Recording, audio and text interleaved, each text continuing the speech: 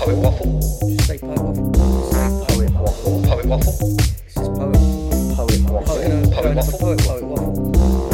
Poet Waffle. It's Poet Waffle. We're just gonna Poet Waffle. Have a Poet Waffle. Oh, hello there. Welcome to Poet Waffle episode 8, where me, Daniel Cockrell, invites a poet round my house for a chat.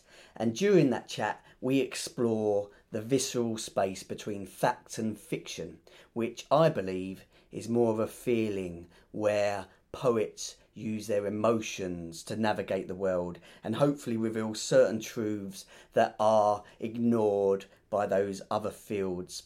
And it gives me great pleasure to welcome into my shed a poet, spoken word artist, educator, activist, host of Find the Right Words in Leicester.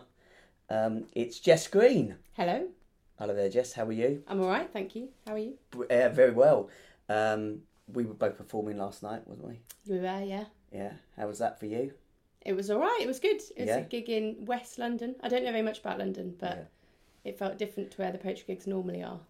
I'm an East London boy, so I stay well away from West London, really. It was very I'd nice. like to go. Yeah, it was on brilliant. the river. The Boomerang. We should mention the Boomerang boys and girls. Well done them. So that list of titles, poet, spoken word artist, are they something you recognise? Would you call yourself? Because I'm now on episode 8 of Poet Waffle. Yeah.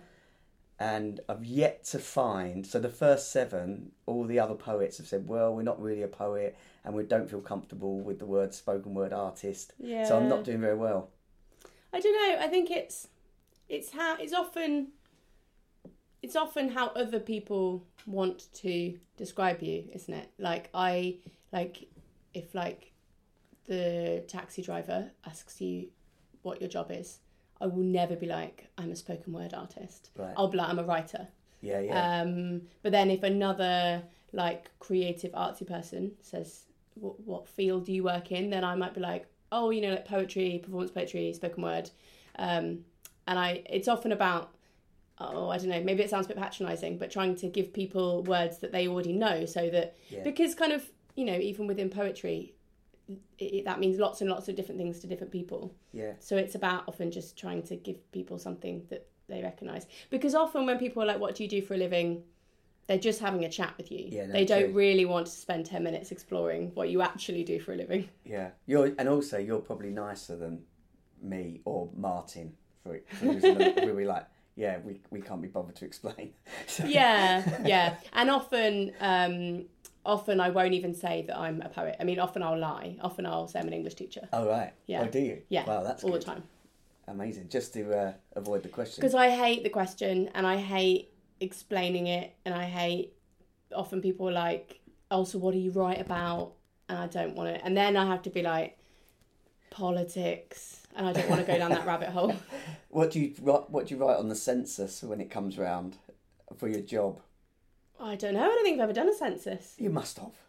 Oh, maybe you haven't. Maybe your mum and dad have filled yours in. Yeah, I think my mum and dad have filled it in. So what would it be on a passport when you have to? If someone says what your job is. I had to write something on my marriage certificate. Oh, there you go. I wrote writer. There you go. Yeah, because I also don't want my relatives in 100 years to just think I was really poncy, I think I've written poet. Great. On a lot of them. I admire that a lot. No, they'll be like, who is this guy? Who is this unsuccessful guy? So you're touring your show. Yeah. What's it called? Give us, because I know what it's called, but I always get the words mixed up in the wrong order. Called A Self-Help Guide to Being in Love with Jeremy Corbyn. And why that? Why? What made you think this is a good idea for a show, or not? What made me think that was a good idea for a title? I don't know if it's a title that's aged well. Because so Burning Eye Books got in touch with me whenever it was, 2017, and said, do you want to do another collection? And I looked at what I've been writing for the past 2 or 3 years, and it was entirely about the Labour Party. Right. And I think that politics, so much has happened in politics in the past 5-6 years. You think back to a time when people thought politics was boring. Nobody thinks politics is boring anymore. And everybody has an opinion, even if they want Brexit to just be done and dusted. They have strong feelings about that. And at the time, it was kind of at the height of Corbyn mania.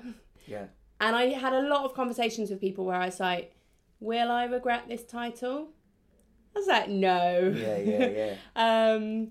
But it is also, I mean, the collection and the shows based on the collection it's not like an hour or a full book of just I love Jeremy Corbyn. It is looking at the fact that we shouldn't, it's not, even at the height of Corbyn mania, I felt that it wasn't good for us to have like a political leader that we thought was flawless, and it kind of examines that. So I think you can kind of take from the title what you will. Yeah. And it's certainly a title that gets audiences in. I mean, I have had audiences that have been entirely people that hate Jeremy Corbyn, and wow. they've just come because they, out of morbid curiosity, Intrigued by what it is. Yeah. Well, you know, we were on the way here. I just picked you up from the station, but we were talking about audience reaction, and so Bang said they've done our show last night. We were at the National Poetry Library, which for us is quite a unusual place to do our show because it's very quiet and our show's very loud. And there were some people in there just sitting there, and I was watching their faces. I was thinking, oh my God, they hate this. This guy is not But after the show, he came and bought the books. He was chatting to all the artists, saying how much he loved it. So you just can't tell what people are actually thinking when they're going through the show, and you shouldn't try and second guess it. What's the audience reaction to what's been happening in your show?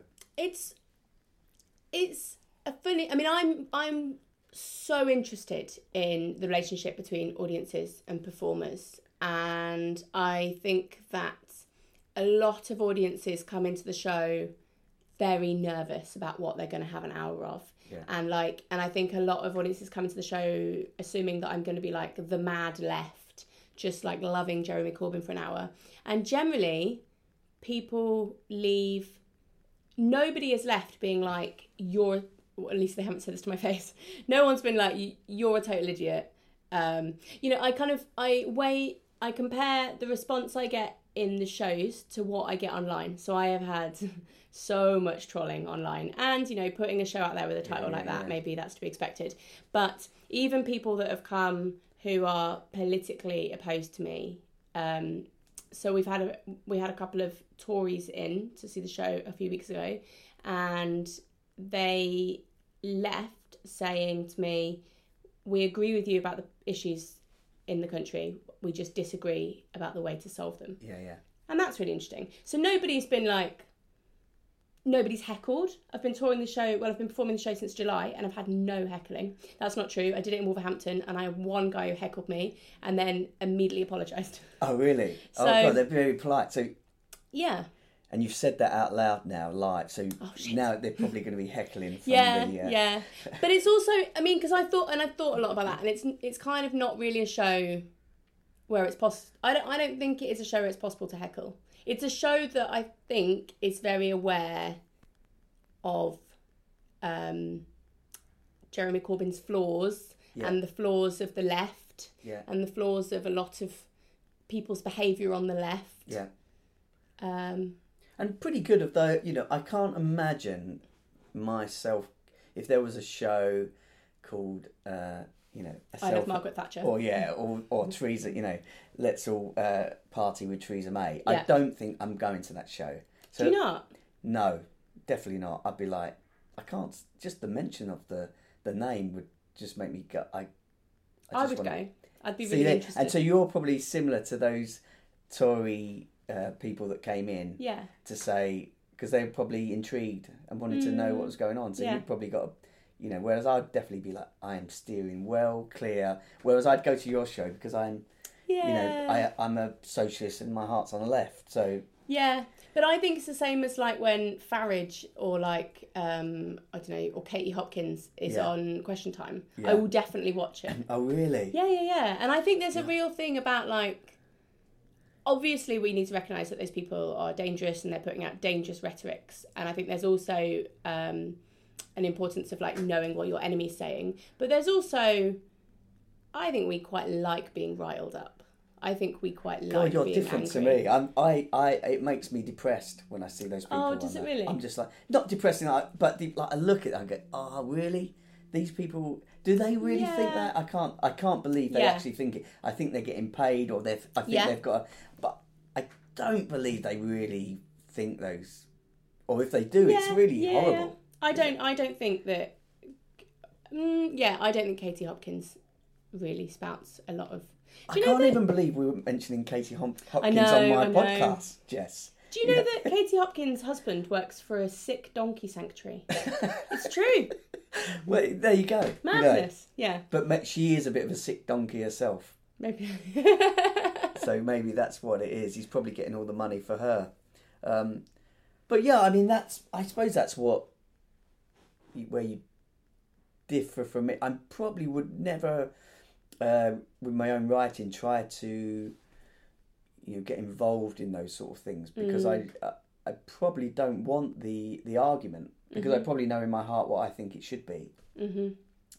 And my stubbornness, I won't be able to. No one's going to be able to. I have to change my own mind. Yeah. Other people trying to change my mind is never going to happen. So I have to come to the conclusion myself of like, oh, this is the right thing to do. Yeah. So it's probably inside of me anyway. Yeah.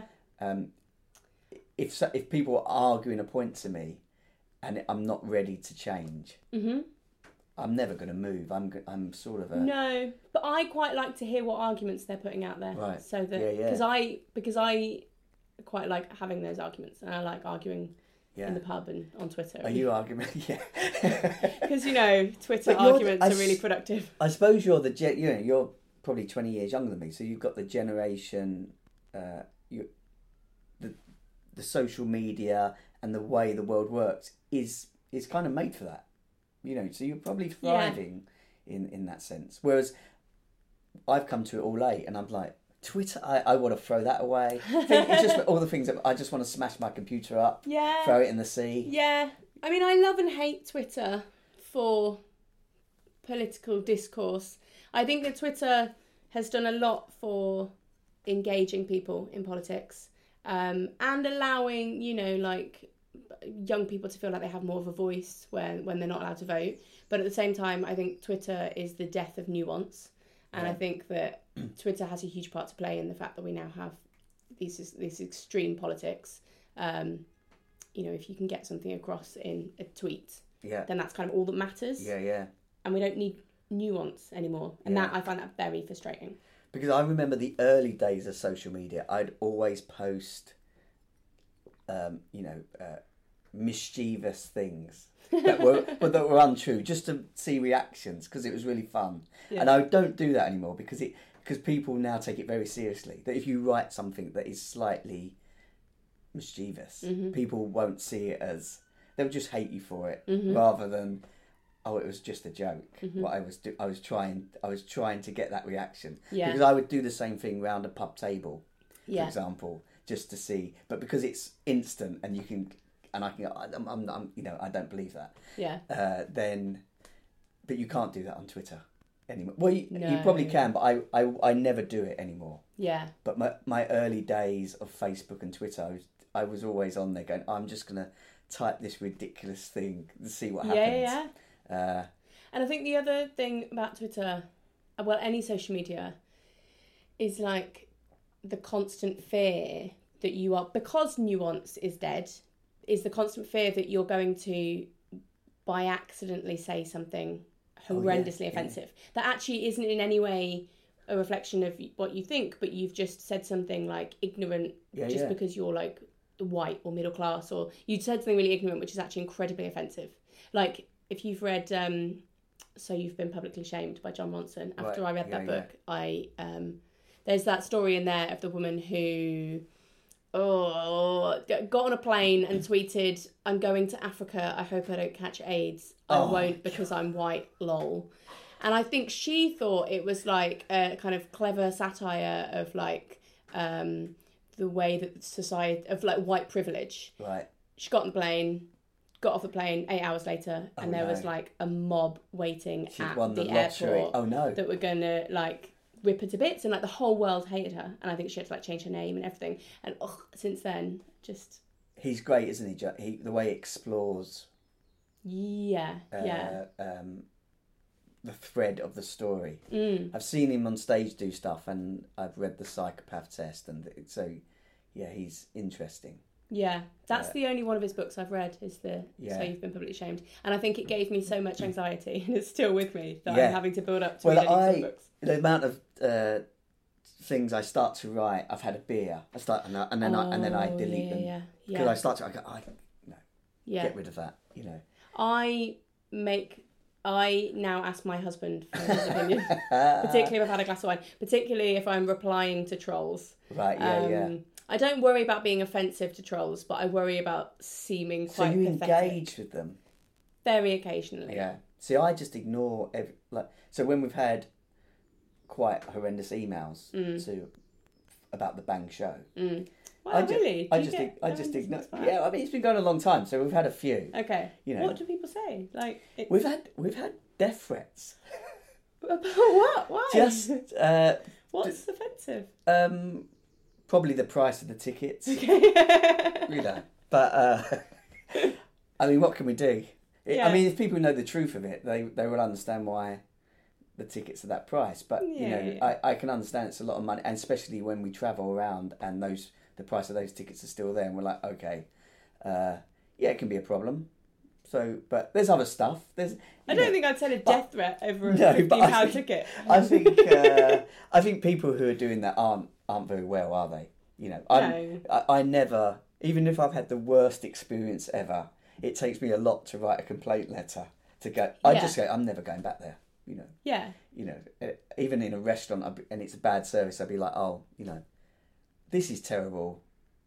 Let's pay. Let's go. I won't come back. You know, that's I wouldn't send a letter to the manager.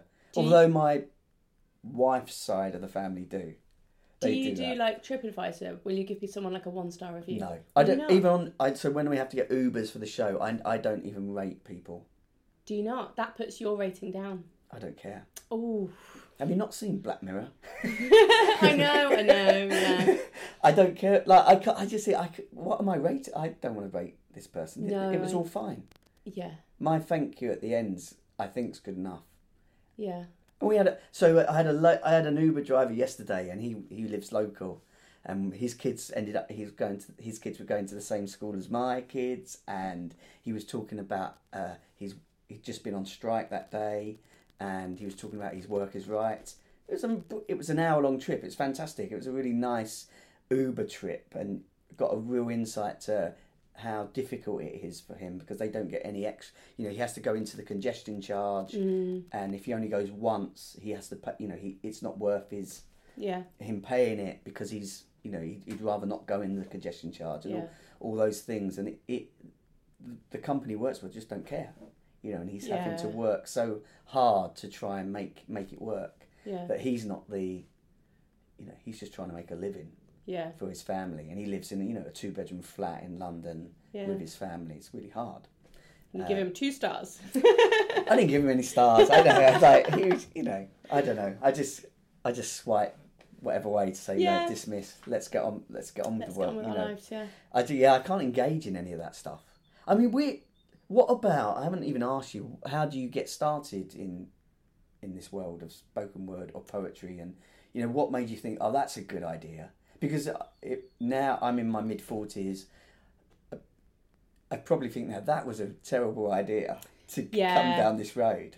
I've got a poem about this in my show, which is about the fact that I was 18. I went and did a creative writing degree in Liverpool because I couldn't do anything else. Because I thought I wanted to be an actor, and I started a drama degree and discovered that I wasn't kooky or quirky, and I found all that quite stressful. So the only other thing I could do was write, so I did a creative writing degree. And I just fell in love with the idea of being this impoverished artist and living in a garret and listening to Leonard Cohen and smoking and having a cat. And then, so that's what I was going to do. And and I never thought about how I was going to pay the bills or anything. And then I went and, I think my mum was like, why don't you have a go at getting some work experience in a real job? So I went and did some work experience in a couple of different newspapers, and just having to go to work from 9 to 5 every day. I did that for about 3 days, and I went and met some friends in the pub afterwards, and I was like, is this life? this is awful. I didn't know this is what life was. And I think at that point I was like, I never want to have a job where I have to work 9 to 5. And actually it's ridiculous because now I do like 12 to 14 hour days. I know, yeah. Yeah. And I enjoy it and everything, but I am at the point where I'm, I've just turned 30 and I'm like, oh, it's hard work making a living, isn't it? Yeah. It's hard work paying the mortgage each month. I think it gets harder. I think that's the strange thing, that you think, oh, I'll come through the other side of this. Yeah. But I think it's the constant, oh, that's run out now. I've got to go for the next. Yeah. That's run out now. Because nothing's forever in this. So even if you have good educational work, it always ends at some. Yeah. The funding stops. Yeah. It's probably always about funding, and it stops. So you have to try and navigate a way of, oh, how do I get that amount of money back somewhere else? And also, the older you get, the more I do. This is just for me. I get more stubborn. I just don't want. Oh, because your life, you learn that, oh, that is a bad idea. So when people come to you with a bad idea, and it might be good money, you just think, well, actually, that is going to be excruciating. I'm going to really hate it. Yeah. And you have to weigh up, do I take that money and go through this process? Or do I go from the start, I just don't want to do that. And focus on the things that you do want to do. So I get more, I'm definitely in that place now of like, oh, what do I want to do? I want to do this, and this is how I've got to make money. Yeah. And you do start to make money more that way, rather than taking all the stuff that comes your way. Yeah. It just you're not focused, but you can certainly earn a lot more money by taking everything. By saying yes to everything, yeah. But you'll get a burnout, I think, if you do that. Be in 5 schools in 5 days where the kids hate you and they're telling you to fuck off. And yeah, absolutely. When I first started, I presented myself as being able to do everything for everyone. Yeah. So I used to go into secondary schools and run these like no pens days that were like cool, interactive performance poetry, but nobody picks up a pen. And they were horrendous. And like, because that's impossible. It's an impossible thing to do. And like, the kids thought it was a total DOS. The teachers just were glad of a day off to be able to do some marking. Right, yeah. I was really inexperienced and just starting out, so I was charging barely anything for it. Nobody was getting anything out of it. I hated it. Oh yeah. But that's all I was doing when I first started. Yeah. And I had an email actually a couple of weeks ago from someone being like, "Could you come back and do a no pens day?" And I was like, "No, absolutely not." No to no pens day. Yeah. Well, when I was working in education, it was really I was very lucky actually, because I worked on some amazing projects, and it got to the point where we're doing 2 or 3 months in schools, and there was a real legacy being left behind. But then when all that funding went, I started working in back to 1 days again, and I couldn't do it. I was just like, I couldn't get my mind to go, oh, just a 1 day workshop, let's do this. So I had to leave it all behind, really, because it became too hard. I was like, I can't do this, because I got used to doing bespoke projects for schools to work on what those actual students needed, and it was really great. But then the money and the work to be able to do that, it became too much, and my mental health suffered because of it. So it was like, well, just let that go. And I don't think I could probably run a very good workshop. Like in my core, I can feel it in me. It's almost saying, "Don't do that." I feel I've got like the fear. Probably the with now and I fear in there. How can we do that? But listen, we are more than 2/3 of the way through, and we this is how it goes. So it is now time for that part of the show where we ask the big question.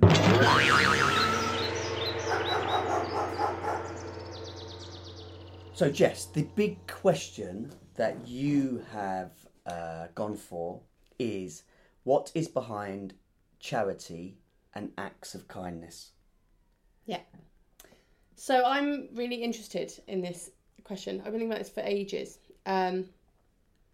So I, a few years ago, started, in fact, when the Tories got elected the second time, whenever that was, I started volunteering in a food bank that was just setting up. And it was a church food bank, I didn't go to church. I'm not religious. But I felt like I wanted to do something in response to having another 5 years of Tory government. And I started working in this food bank. And so the way the food bank was run is that they had a system where people weren't allowed to come in more than 3 times to get food. A week? At all. At all? At all. Okay. And this is a nationally run charity, and it's their rule they couldn't come more than 3 times. Because by 3 times, you have to have sorted yourself out, which is bonkers when you think that, like, universal credit, there's a 6-week waiting list. And what? So when you can only go 3 times, what can you get in one visit? In one can you visit, get a whole week's shop? No. One visit gives you 3 days' worth of food for however big your family is. Oh, my word. It's I didn't know this. madness. It's madness. And to get one of these vouchers, you have to be referred through like a proper, like your GP or social services. You can't just turn up. Right. And the people that I was volunteering with started, so if somebody, occasionally they would make exceptions if somebody came in a 4th or 5th or 6th time. But that then meant that it became their decision about whether somebody got food or not. Right. And they would begin to say things like, well, they've got a nice car. Or some of the worst things I heard were, well, their clothes are quite nice. They're not very smelly. Oh, God. And it then became about, like, the deserving and the undeserving poor. Yeah. And then it really became, like, a real sense of, like, us and them. Yeah. And that so quickly then became, the people that were volunteering became quite mocking of people that were coming in. And bitter, maybe, or... Bitter, yeah. And, like, everybody who was volunteering in the food bank was white British and were quite culturally ignorant of, like, halal food but even things like somebody would come in and say, oh, you know, like I need a box of food, but I've got celiac disease and a peanut allergy. And there would be jokes made about putting in a bag of peanuts because, well, it's really middle class to have an allergy, isn't it? Yeah. And it got to the point where it just became so us and them, horrible remarks made about service users. And I complained to the people running the food bank, and they said, we'll speak to them. And what that meant is that they just said to them, don't make those comments around Jess, she's quite oversensitive. Because they're volunteering as well, though, are they? Yeah. Or they're getting paid by the charity? No, I think most people there, bar maybe one, were all volunteers. Yeah. But it made me really, it's made me really think about why people do charitable acts. What were they getting from that? And I think for a lot of those people, it was a real sense of power. Really? Right. A real sense of, I get to make the decisions about who gets food. Yeah. Yeah, and it was horrible. And I ended up and that meant that I ended up leaving because it was just such a horrible environment. And I just thought, actually, I want to, I don't know, try and make a difference elsewhere in some other way, because that just felt so toxic. Well, society, you know, I always get a sense how society makes it so easy for us to turn on each other like dogs. Mm-hmm. Yeah. And it happens in all walks. So instead of the blue collar workers supporting each other, they will start saying, "Oh, such and such is off with stress." Yeah. And instead of it being like, "Oh my God, they're off with stress. There must be something wrong." Yeah. With our environment. Yeah. They will be like, "No, I've got to pick up what that person's not doing anymore." So that instead of blaming the structure of where they are and the people above who are making the rules, they will start to blame each other. And it happens and the NHS my wife works in the NHS. That's a classic example of people picking up everyone else's pieces. The people at the top saying, "Oh, it's working, it's running," and it's not because, you know, you can't take holiday because there's not enough staff, or you can't phone in sick because you know that you're going to let down your co-workers, and it shouldn't be like that. It should be, you should be able to work to the best of your ability and be well. Yeah. So it's, it's a strange one because people start to individually start to blame themselves for things, or they start to try and, when they're not coping, they start try and reach out for stuff. Well, they're doing that, you know. Yeah. So it is that thing. They've got a nice car. How can they? Why do they deserve the food? I didn't know any of that stuff, that they can only come in free time. I thought it was a free resource for people to go, I've got no food, and you can have as much as you want as long as there's stuff on the shelves. Mm-hmm. And I think some food banks work like that, and some food banks work like you just turn up with 50p and you get as much as can fill in the box. But there are a couple of these kind of big national charities when you get 3 lots of food, and by that point you just sort yourself out. Wow, never knew that. I had one of my acts of kindness was when Bang's next to the Soho Theatre, and there's a homeless guy there, and we just started chatting, and he wasn't begging for money, he was just having a chat with me. And it might have been the week you were there, because we usually get money out to pay the acts from the cash point, and I just gave this guy, he was telling me a story about how his tent had been slashed, and he had nowhere to, he was getting wet at night. So I just gave him a tenner to say, oh, if you need the hostel tonight, out of the Bang kitty. When I was dropping my kids off at school the next day, and I was walking home, on the floor in front of me was a £10 note, as if it had been returned to me magically within. I was like, and I looked around, there was no one. There was no one around, and I was like, it was just there. As if to say, it wasn't even hidden. Yeah. I didn't even have to look for it. It was just there, and it was just like, oh, there's that £10 back. Yeah. That you gave out, which was very, I think homelessness is is an interesting, wasn't it? Because the huge rise in homelessness that we've seen. It is. I mean, I live in Leicester, and there are homeless people everywhere you look, and you cannot give to every homeless person, and it makes you ask questions like, is it kinder to give a homeless person the change you've got in your pocket, or is it kinder to give 20 quid a month to a homeless charity? And because you've bought the big issue and you've been kind to that person, but then you couldn't give money to, and I think, and it's about where do you put your energy? Yeah. Because do you put your energy into just giving 2 quid here and there to people, to the odd homeless person you see around on the street, or do you put your energy into lobbying your city council to do more to tackle homelessness, or your government, or and I think with society as it is at the moment, with things just seeming like they're getting worse and worse, and the divide between rich and poor getting ever larger, I think a lot about these questions and about, what really makes a difference. And the problem is big, but it's also what we can say is, doing just your little bit is good enough. Yeah, absolutely. And if everyone does a little bit of it, it creates one big bit to answer, to get past this very big, problem. We've got to leave it there. It's the end. No, we have done more than enough on our podcast. So thank you, everyone, for listening. Hello, Kirkenes, as always. You've been listening to Jess Green. Hello.